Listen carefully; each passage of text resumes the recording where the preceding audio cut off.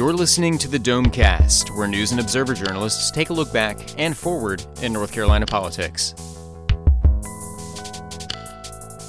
Welcome to Domecast. I'm Jordan Schrader, hosting today, and with me is Colin Campbell, Lynn Bonner, Craig Jarvis, and Will Doran. Another busy week in politics. The Supreme Court refused to issue a stay in the voter ID case, so we have a little more certainty about how the election will proceed. You won't have to show voter photo ID, and you will have early voting starting October 20th, including same-day registration. So we know a little bit more about that. And then the big news toward the end of the week was the release of the state's test scores. And Lynn, the scores and the graduation rates looked better, right? Yeah, graduation rates are up, and science and math. I mean, when you look at these scores, it's like that's where the major advancement was. Of course, everybody's staring at reading to see what the reading scores are, and then look over here at the kids doing well in science. So there you go. So one of the school board members today called it steady progress, and that's really a good descriptor of it. And ironically, I guess, one of the weaknesses in the report is early reading, which drops slightly, which is interesting because we have this reading law that says kids are supposed to be proficient by third grade. And there's a big question about why those scores aren't doing better. And there were a variety of reasons or some speculation why that might be happening. No firm answer, but certainly that's going to be something that is going to deserve and get more attention in the next year and in future years as the state legislature and State Board of Education look at reading grades. Interestingly, one of the board members, Chairman A.L. Collins, said that there might need to be much more targeted attention to students who aren't reading at grade level. There was an expert at his school that looked at students and said that students come in to kindergarten so far behind that they can't, quote unquote, access the curriculum, which means, as I take it, they're just not ready for kindergarten and not ready for school. And so that it takes extra time to get the kids caught up, and a lot of them won't be caught up by third grade. And this professor who worked for his district worked with a group of kids and got them caught up by fifth grade, but maybe third grade for kids who start behind, they might need more time. A few ties to policy here, state policy. One you mentioned, which is the third grade reading. The other one is this law that says we have to, at all schools, get a grade. Mm-hmm. How did the grades for schools look? Well, as we saw the last two rounds of grades, there's a correlation between poverty at a school and the grade. The schools where there's high poverty, where 80% or more of the children are economically disadvantaged, those schools are much more likely to get D's or F's, while it's unlikely for a school that has fewer than 40% of the kids in poverty. It's unlikely that they're going to get a D or an F. Okay.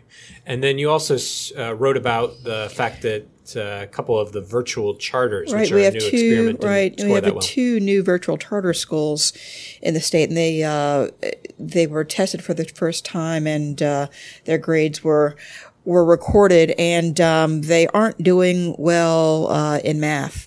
And their overall performance grades, both those schools got Ds. Science is better, and reading in the schools is better. They got C's for reading, F's for math. And they both, representatives of both of those schools, came to the board and said, well, okay, we're going to have this new reading plan. We're going to have these new reading plans coming up. these schools are being watched closely because they're controversial. The State Board of Ed essentially mandated 2 4-year pilots for virtual charters.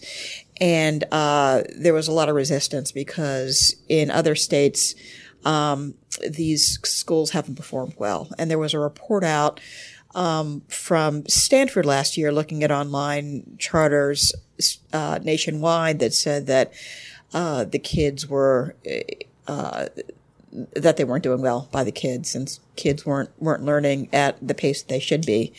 So everybody is watching the progress of these schools.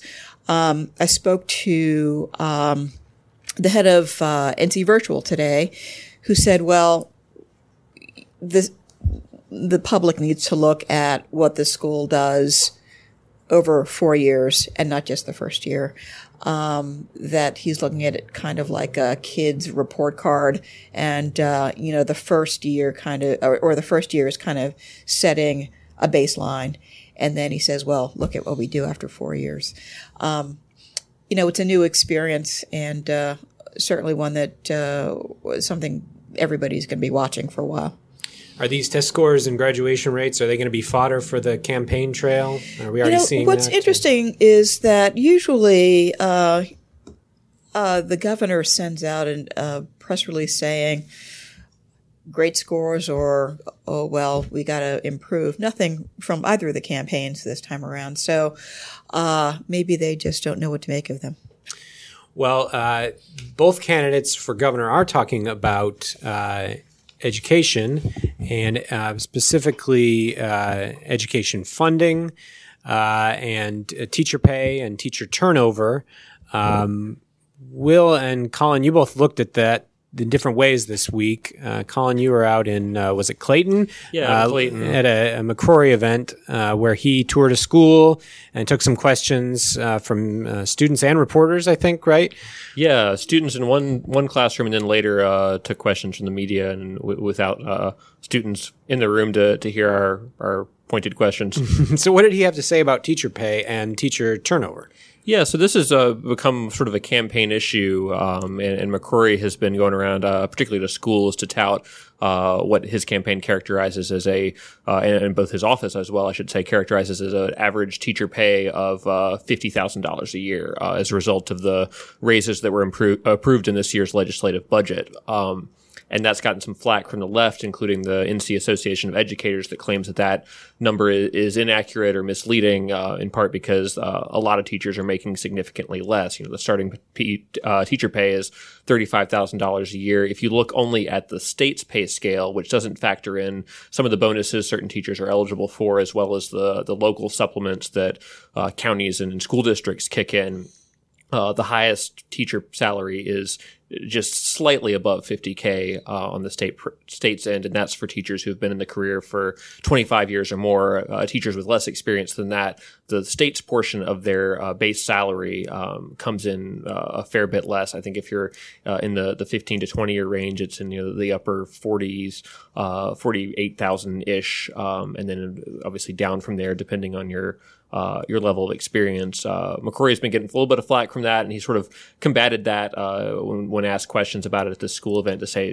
look, this is an average. I'm not saying every teacher is making $50,000 a year. No one should be, construing that from our messaging, but accountants have looked at this and they've come up with this at the right number. I think there's some skepticism about it just because we don't know for sure the exact average for this school year, because the school year just began in the last couple of weeks. We don't know for sure yet and have numbers on how many veteran teachers are returning from last year, how many may have left the profession and then were replaced by people lower down the pay scale.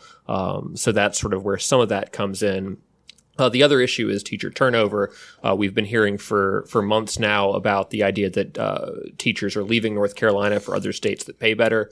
It is clear that there are other states that do pay better. And in fact, there have been some that have had teacher job fairs in the Triangle area trying to recruit some teachers to other districts in other states. But a number that's been floating around is, I think, somewhere in the 13 to 14% range as a teacher turnover rate. But what McCrory and his education advisor pointed pointed out this week, was that number is not really an accurate representation of how many teachers are staying and teaching and moving somewhere else, because that number includes people who've retired, people who have died, people who have moved to a charter school or a different school district in the state, people who have decided to go to a different career entirely. Apparently, if you take all that out and you're purely looking at teachers who were teaching in North Carolina and have taken a teaching job in a different state, that's only 1.1% of teachers in the most recent years data. And Catherine Truitt, who's the governor's education advisor, says that's actually outweighed by the number of teachers coming into North Carolina, that the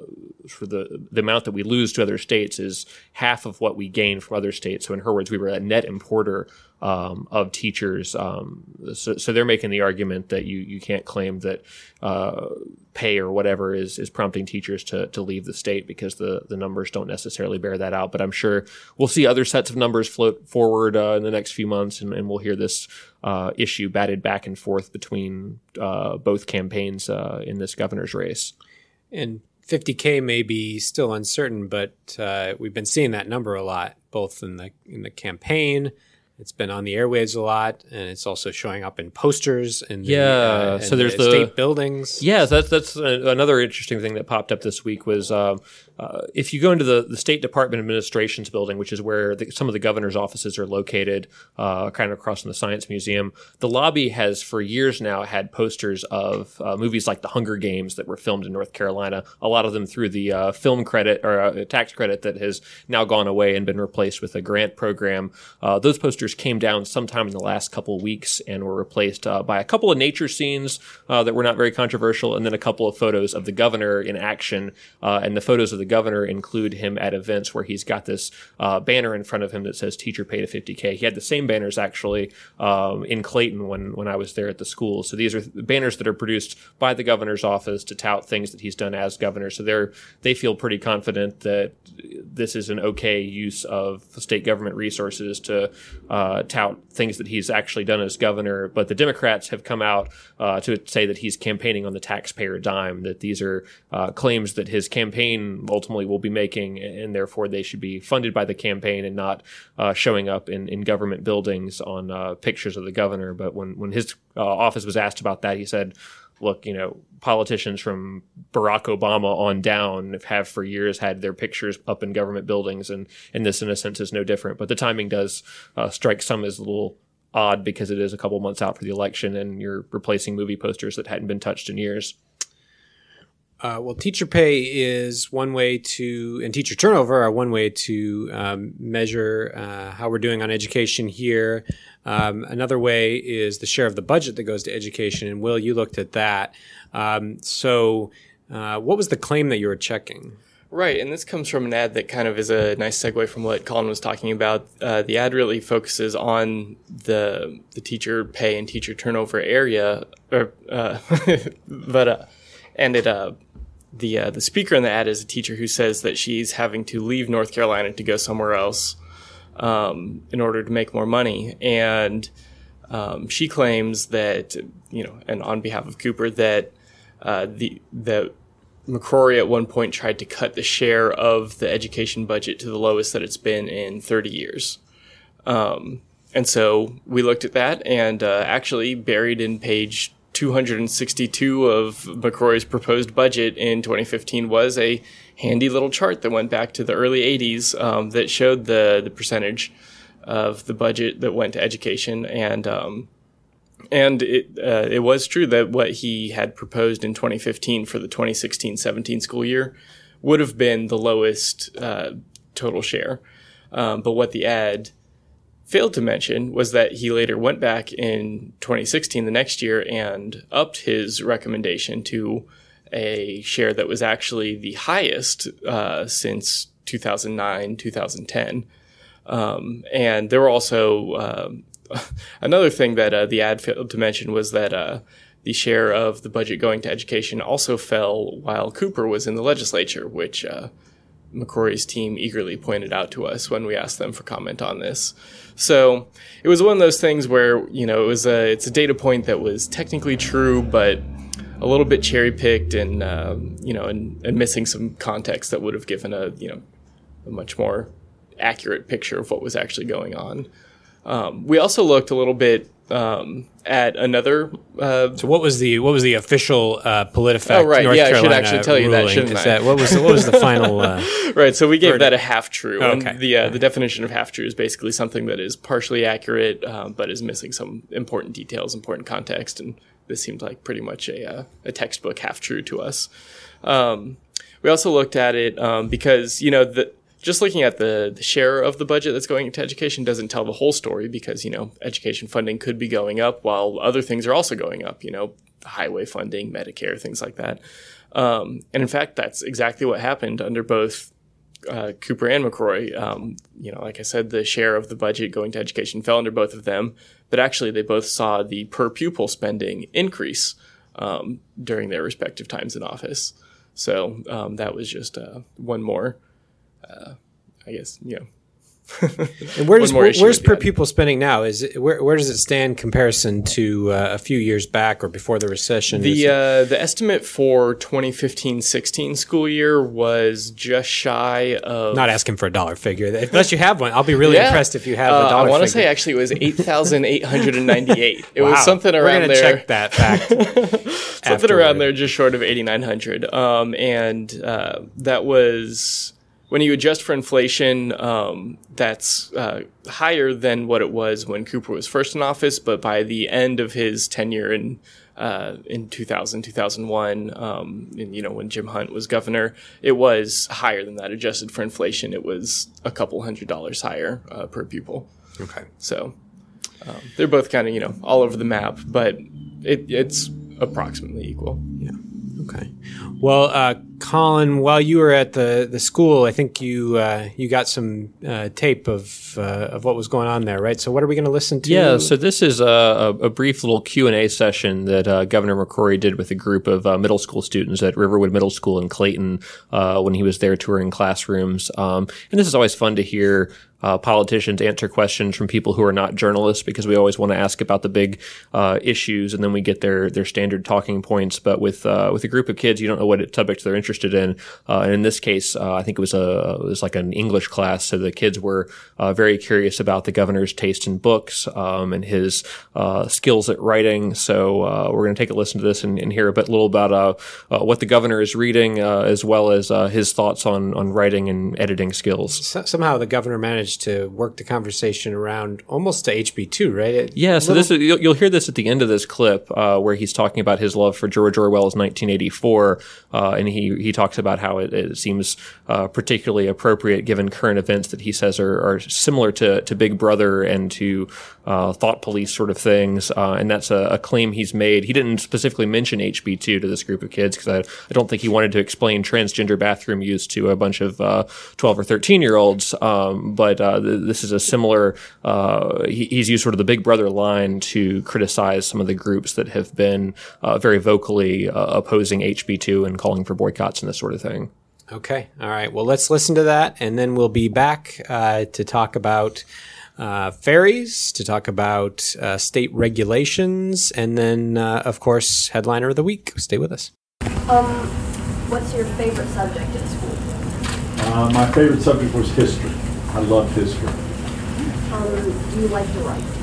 I love to write. I didn't like to write when I was your age, though, because my handwriting was so poor. Who shares in that? Yeah, a few of them. Yeah, my handwriting, I had a tough time staying within the lines, so I was embarrassed about my writing. Even though my writing was good, my handwriting was bad. I just couldn't stay within the lines. Is that true with y'all too? Yeah. So they type a lot of their stuff these days. So. Yeah, and that the typewriter helped me. That was back when there were typewriters. So I love to write. I love to write. The older I get, I like to write. Are you good at writing? I am now. I wasn't at your age. And another reason I wasn't good, I was a terrible speller. So I would know what word to do, but I didn't know how to spell it. And back in those days, they didn't have spell check. So spell check has made me a more confident writer than before. What do you think you need to improve most about your writing? What do I need to improve most about my writing? Less wordy. I think one thing about my writing, when communicating with the general public, I need to be more concise. Does that make sense? Get to the point. That's what I we need to call get it. to the point and be concise. I tend to, and when I review people reporting to me's writing, I do what your teacher probably does. I scratch things out. I'll take out whole sentences and go wasted words. Does that make sense? I wish I had more time to read books.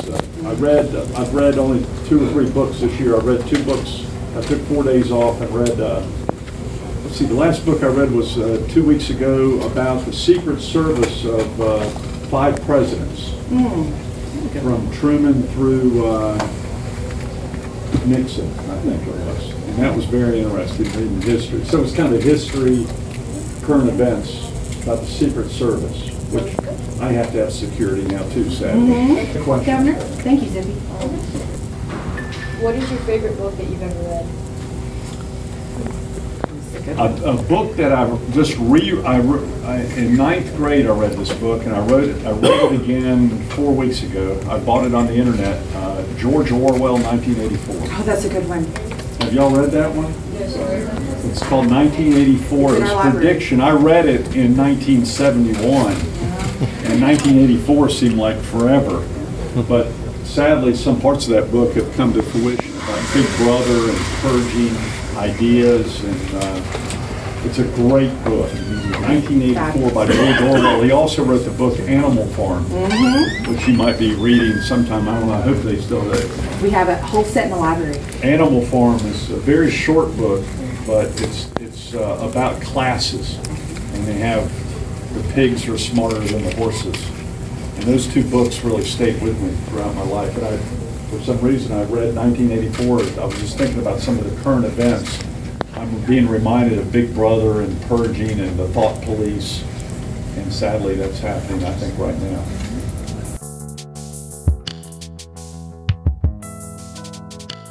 Domecast is back, and Colin, you had a story I want to talk to you about the new ferry that's going to be put into service between Ocracoke and Hatteras out on the Outer Banks. They've been talking about this for quite some time, but the money finally came through for it, right? This is a pedestrian ferry as opposed to all the car ferries that are already out there and are free. But this one is going to cost people, right? Yeah, so this is going to be, instead of the usual car ferry between Hatteras and Ocracoke, this is going to be a $15 fare, but the advantage is that you get to leave your car behind in Hatteras. It'll take you directly into the village instead of on the far end of the island where you still have to drive, I think, about 15 minutes to get into all the shops and restaurants and that sort of thing. And this is all thanks in part to this year's state budget, which included, I think, a $6 million allocation for this project. That'll go along with some federal grant money, which gets them up into the, I think, $10 or $12 million range for the entire project. So this was going to sort of transform the way tourism happens to Ocracoke Island, particularly for people who go for day trips. Right now, the problem is that as of, I think, 2013, something changed with the route that the ferry has to take. There was some shoaling, which is, I guess, where sand builds up on the route. So the sort of direct point A to point B that this ferry had been taking that only took about 30 minutes ended up being impassable. So they had to take this giant detour, and it's now an hour-long ferry ride, which means since they didn't add more boats to the ferry route, the ferries don't come as often as they used to. The lines get longer and longer during the peak. And on some particularly unusually bad days, people can wait in line for 3 hours to go from Hatteras to Ocracoke on this ferry, which they've studied and determined it actually means that about 9% of the people who are in line at these peak times just sort of say, screw it. They sit in line for a while in their car, and then they just turn around and they go somewhere else. And that's bad news for the businesses on Ocracoke Island, because if those people decide that they're not going to come, then they're not going to the shops, they're not buying T-shirts, they're not eating food. And so a lot of those tourism-oriented businesses have seen losses of about a quarter of their business, some have said, over the last couple years. So they've been really pushing for some sort of solution to this. The DOT embarked on this long feasibility study that lasted about a year and finally resulted in a report back in June, and that looked at several options. One was to try to dredge the sand so they could go back to the normal route, which is apparently what a lot of the businesses on the island wanted, is just let's go back to the way things were, because we knew business was good then, but that would cost millions of dollars. It's unclear how often they would have to do it in order to keep up with the shifting sands of the Atlantic Ocean. So the study determined that this passenger ferry was the best way to do it, that you could still bring people in, they wouldn't be bringing their cars, and to make it an easier sell for people who might not want to do a whole lot of walking once they get to Ocracoke. There's going to be golf cart rentals for people who want to ride around on their own. There's going to be a transit service, which I think might be the first of its kind for an island community to have a tram that takes you around the island to all the businesses and the different points of interest. Yeah, they're going to get rail before Wake County does. Yeah, and I'm kind of jealous of the transit amenities that Ocracoke is supposedly going to have under this new ferry route. But the idea is just to stimulate tourism to Ocracoke, get it back to where it once was, and make it easier to get over there and leave cars behind. Because I've never been to Ocracoke. I go to the less posh environs of North Topsail Beach where I was last week, but apparently it's not a very good place to take your car. There's not a whole lot of parking. If you're there at the peak of tourist season, everybody's driving around and clogging the tiny little roads. So if more people are on foot or in golf carts or taking mass transit, even though mass transit consists of a tram, then that's supposedly going to make the environment of the island a little less congested. Mm-hmm. Your vacation is more blue collar. Yeah, I don't do the whole ferry thing or the fight with tourists from the north to get seats on ferries and that sort of thing. So I'd just like to get to somewhere cheap that has oceanfront access and park it with a book for a week and get off of Twitter and stay away from politics, which I succeeded in doing. So that was a positive thing. I had to use Domecast to catch up on the news last week, which was unusual for me. We were all pretty jealous. So we've got a lot of campaign coverage coming up. We're going to be profiling candidates. We're going to be taking deeper dives into some of the issues in the governor's race and the Senate race and other races. And Craig, you had the first of our essentially issue stories in the governor's race that you're working on. You looked at deregulation and what the candidates for governor have to say and what their records have been on that. So what did you find? Well, yeah, I think I guess not surprisingly, there's probably two distinct approaches we would see depending on who wins the election this year. The Republicans have made what they call reg reform. Of course, reform is a loaded word. One person's reform is another person's irresponsible, eliminated safeguard. So there's a lot of contention with a lot of these issues. But the Republicans, for 5 years in a row, have come up with pretty widespread deregulation bills, and it's rubbed some people the wrong way, the environmentalists primarily. So Governor McCrory this week at the same little press conference that Colin was at said there's still more to do. They're going to take a look at some more, and it's not just the regulations themselves, but how the regulators interpret them, that it's not consistent, and they're getting feedback that they need a little more consistency and common sense in how those are interpreted. On the other side, Roy Cooper is somebody who really kind of, in a way, made his career through a lot of regulations, not a lot of regulations, but through some key safeguards, particularly in the environment. They negotiated a big Tennessee Valley Authority smokestacks clean air settlement that was really kind of landmark, unusual ruling. Cooper, when he was in the legislature, made the intentionally polluting someplace, dumping bad stuff, a felony for the first time. And he's also was really active in consumer protection. That's kind of defined his career as Attorney General, with mortgage fraud, payday lending kinds of things. So they both say we're looking for a middle ground where it's common sense. It's not, that there's room to do this and still have a strong business economy. But how you go about that is two distinct ways. Okay. And one of the big issues right now, of course, that's playing a big role in the campaign is the regulation of coal ash, right? And do they stake out different areas on that? They McCrory's been on the record a lot. They've gone out of their way to deal with Cole Ash and kind of be out in front on that issue, particularly since he worked for Duke Energy for so long. Cooper, I haven't talked to him about that, what he thinks, if he thinks they're doing enough now. Cooper, unfortunately, like most legislators across the country, coal ash wasn't on their radar back in, until 2009 when this massive spill in, was it Kentucky, happened. And, so McCrory's people are pointing to that as evidence that, Cooper and the rest of the Democrats really didn't do much for the environment, at least on the coal ash front. So that's, a little bit of a weak spot, but as I said, it wasn't really on anybody's radar at the time. Yeah. So. All right. Well, we will take a break and we'll be right back with Headliner of the Week.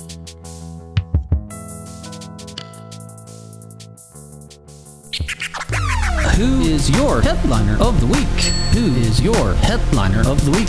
Who is your headliner of the week? Headliner of the week. And we're back with Headliner of the Week. Craig, why don't you go first? Who's your Headliner of the Week? Well, I'm going to pick a guy named Chakrapani Tadamedi. He was the program manager for NC Flex, which is a pre-tax benefit program for state employees. He was in the news actually a few months ago when he was arrested for having misappropriated a whole lot of money from that program, $500,000. It was in the news this week because a related audit came out. The legislature wanted to know if a predecessor benefit program would be vulnerable to the same kinds of abuse. And an audit came out and said, no, for a variety of reasons it wouldn't. But it made reference to another audit that we hadn't known about that was conducted a little earlier by the State Office of Budget and Management into the state personnel office's practices of this NC Flex program. And I'm just starting to read that audit now. We're going to know more about it on Sunday. But basically, it goes into great detail about where, how this guy allegedly misappropriated $500,000 through lavish trips, stays at the Biltmore Hotel and spas, and just all sorts of freebies, basically. How was he able to get that billed to the state? I think it was because he just. It was a one-man show, kind of. There was a fund that this program had set up that was supposed to be for marketing and advertising and to bring in new members. So every member contributed to this fund, and which was administered by a third-party administrator. So he submitted reimbursement claims to this third-party administrator, which signed off on them. So a bunch of money. All right. Chakrapani Tadamedi, is that? Yeah, very good. Okay. In the hat for Headliner of the Week for reasons that no one really wants to be Headliner of the Week because of that. Will, who's your Headliner of the Week? My headliner of the week is Daryl Howard, and you need a lot fewer numbers to understand why for him. Just 25, which is how many years he spent in prison for 2 murders that he did not commit. He was recently let out. And really the reason he's the headliner of the week is because he was the photo of the week for us. We had just a really touching photo of him hugging his wife for the first time, as a free man in almost 3 decades. And that was just really, really impressive. So good for him. Happy for him. Hope that, he can retain some semblance of a normal life after so many years in prison. Yeah, it brought Mike Nifong back into the news. Yeah. He was saved from testifying about the case because he was the prosecutor, obviously, of Duke lacrosse infamy. And he was the prosecutor in this case. And he was the prosecutor in this case. And he was going to have to testify if Durham had decided to appeal Mr. Howard's being released from prison, try and keep him in jail, but they decided not to appeal that, and so therefore no testimony from the former DA. Okay. Daryl Howard in the hat for Headliner of the Week. Chakrapani Tadamedi. I'm going to say that as many times as I can. And Colin, who's your Headliner of the Week? Well, I'm going with the Senate Leadership Fund, which is a super PAC connected to Mitch McConnell in the Senate They announced on Thursday that they are dropping quite a bit of money into the U.S. Senate race here in North Carolina. They're going to be spending $8.1 million on TV ads on behalf of Republican incumbent Richard Burr. This is, in a sense, of a game changer for this race, because that money is actually a fair amount more than some of the candidates, particularly opponent Deborah Ross, has raised, even though for several quarters she was actually raising more money than Richard Burr. A lot of that gets blown a little bit out of the water by the fact that you've got this group that can raise sort of unlimited money. It looks like a lot of their donations are million or multi-million dollar chunks from pretty wealthy people across the country to run these kind of ads on behalf of a candidate. And it really shows the level of competitiveness that we've now reached in the U.S. Senate race. This was a race that a year ago people didn't think was going to be all that competitive, that the Senate Leadership Fund type groups would be focusing their resources on other state Senate races, where they would be more likely to be concerned about losing the Senate seats held by Republicans. Now they've got to spend a lot of money for Richard Burr because Deborah Ross has proved to be stronger than people thought. And then there's, of course, a lot of other outside factors, one of them being Donald Trump, that has sort of changed the election calculus this year. And this $8.1 million is a pretty big example of that. All right. So the Senate Super PAC, what was the name of it again? Senate Leadership Fund. Senate Leadership Fund. Okay, so we've got the Senate Leadership Fund. We've got Daryl Howard, right? Mm-hmm. And Chakrapani Tadameti. Okay. All right. Well, I was all set to go with Craig's headliner of the week. You just wanted to say that again, didn't you? I did. I was all set to go with him. Craig had me convinced, but then I feel like we should really go with a happy story over a sordid one. So let's go with the happy news for Daryl Howard and make him our headliner of the week. Well, and Daryl Howard's probably going to be getting a lot more than $500,000 too. So bigger money at stake. Yeah. All right. That's our headliner of the week. That's our Domecast. Thanks a lot for listening, and check us out next week. You've been listening to the Domecast, a production of the News and Observer and the Insider State Government News Service. You can keep up with the conversation by reading Under the Dome in the daily print edition or online at newsobserver.com. The Insider is found online at ncinsider.com.